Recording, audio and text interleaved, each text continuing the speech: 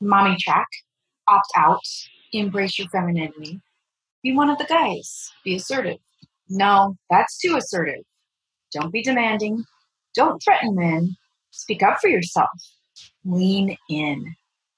I once worked with a business coach who told me I had to stop smiling at men during meetings because it was perceived as my flirting with them and it was giving them the wrong impression. Stop smiling at men? Oh my word. What is the world coming to when a smile is misinterpreted as flirting in the business world? Needless to say, that coach didn't last very long. Women get a lot of advice on how to succeed at work, much of it conflicting, more of it extraordinarily offensive. And even though we've come a long way, even during my career, we still have a long way to go. And that's what we're going to talk about today, diversity in the workplace. If you're a communications pro who works hard, doesn't compromise quality, and gets the job done, welcome home. We'll share our tips, tricks, and stories, and together we will change the face of PR. Spin sucks, but we don't. With the Spin Sucks podcast, here's Jenny Dietrich. A few weeks ago, an article ran in the Huffington Post about how women working at Ernst & Young are instructed to behave, dress, and act. I'll link to the article in the show notes, but here's a quick recap. As of 2018, Ernst & Young has had a very low proportion of women in the workplace. To quote-unquote empower the women who do work there, and I would guess to try to build morale and an inclusive culture and attract more women, they instituted an internal program called Power, Presence, Purpose. The purpose of the PPP program was to help women learn how to grow their networks, negotiate, and build stronger, high-performing teams. Unfortunately, the PPP program has done the exact opposite of what they intended because of the quote-unquote advice they provide. Allow me to read to you some of the quotes from the unbelievably bad presentation that was obtained by the Huffington Post. Are you ready for this? Women's brains absorb information like pancakes soak up syrup, so it's hard for them to focus. Men's brains are more like waffles. They're better able to focus because the information collects in each little waffle square. And don't flaunt your body. Sexuality scrambles the mind. But do look healthy and fit and have a good haircut and manicured nails. Yes, all of this and more, lots and lots more, was included in the training on how women can behave at work around their male counterparts. Not only does it enforce outdated stereotypes and, let's be real, hold women to an impossible standard, it completely ignores other areas of privilege such as race, age, sexual orientation, and gender identity. Ernst & Young is hardly alone in doing this, however. Across industries, business categories, and even in government, there are still white men in positions of power who think women and other minorities are the ones who have to change. Here are some interesting statistics according to American Progress. While women make up 44%, so nearly half of the overall S&P 500 labor force, only a quarter of them are executive and senior level managers, hold only 20% of board seats, and only 6% are CEOs. In the financial services industry, the number of executive level positions is slightly higher at 29%, but only 2% are CEOs. In legal, only 22% are partners, and only 18% are equity partners. Venture capital firms are losing women. Only 6% are partners, which is down from 10% in 1999. It doesn't matter the industry. The idea that there should be equality for women and other minorities is, well, still just an idea.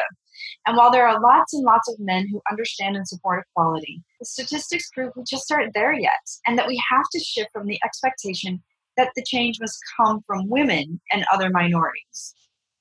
The communications industry isn't free of this problem either. I wrote about my experience at Decision World Tour a couple of years ago, which I'll link to in the show notes. It clearly demonstrated to me that even in communications where women make up most of the workforce, we are still underrepresented on stages, on leadership teams, and in boardrooms. I have some theories on that, and it's the bane of my existence. I cannot understand how event coordinators will invite me to keynote their events. Yes, invite me. And when I quote them my fee, they balk and ask me to lower it. When I won't budge, They go on to some of my male counterparts and end up paying them more, sometimes double my own speaking fee. That just screams sexism to me. It could very well be there's a different reason, but these are the facts. I quoted you my fee. First, you invited me. Then I quoted you my fee. I wouldn't lower it, and so you went to a male colleague and ended up paying him double what I quoted you. How would you perceive that? It sure doesn't scream inclusivity or equality. It tells me you don't value my expertise as much as you do some of my male counterparts, even though I clearly was your first choice. So, what is empowering, supportive, and useful for women? I'll tell you in just a second, after I tell you about something we've been working on at SpinSucks. You may know that I do quite a bit of coaching for communicators. It ranges from mentorship to mastermind groups and everything in between. One of the things I love to do is work one-on-one with clients to help them grow their careers or their businesses. But I've had to table that work for a couple of years because, truth be told, it's incredibly challenging to scale. After all, it's focused solely on you and your goals, and you can't scale individual attention like that. But as we've grown SpinSucks, we've not found a way to duplicate my time, unfortunately. That would be amazing if we could duplicate my time. But we have managed to free up some of it so I can bring back the one-on-one coaching. If you're looking for someone to work with you in 2020, I would love to chat with you about what that might look like. We all need a coach, a cheerleader, a sounding board, and an empathizer as we traverse our careers. Sometimes your coach can help you get a promotion or create a new job, and sometimes your coach can help you get unstuck and help you grow your business. Whatever your goals are for next year, I want to help you exceed them. Go to spinsucks.com/spin-sucks-coaching. That's spinsucks.com/spin-sucks-coaching to check out more. Heck, we may even be able to solve the equality and inclusivity issues together. Let's talk more about that. Let me tell you what that looks like in the real world. My husband runs a political action committee that provides free training for people who want to run for office. During their work and through his own experience, they discovered that young professionals who work on campaigns are, well, mostly rich white kids because they're the ones who can afford to work on a campaign with little money, no benefits, and little sleep. But as we look at a world that desperately needs different ideas and is genuinely diverse, one place to start to fix that is at the campaign level, allowing all young professionals, not just rich white kids, to volunteer and then work their way up. This year, his goal at work was to launch Staff Academy, which hires, trains, and places young professionals on campaigns.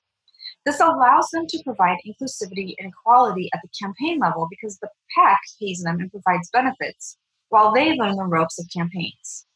As you can imagine, there are tons of benefits. The campaigns that have different voices from all walks of life. Those voices affect the decisions our elected officials make, and they may one day become elected officials themselves. Suddenly, at least in the US, we're looking at a government that isn't run mostly by white men. Of course, there are many organizations that are making a genuine effort to foster diversity of all kinds. Accenture was ranked the best S&P company on 24 different measures of diversity and inclusion by Reuters in 2018. And they have specific programs to ensure women, people with disabilities, and the LGBTQIA community members are all represented. Plainly, it's possible to make this happen. And more than morally being the right thing to do, it tends to be more profitable in the long run. So let's look at what every one of us can do about increasing diversity and inclusion in our teams. If you work at a not very diverse organization, there are several things you can do to help build diversity and inclusion and equality.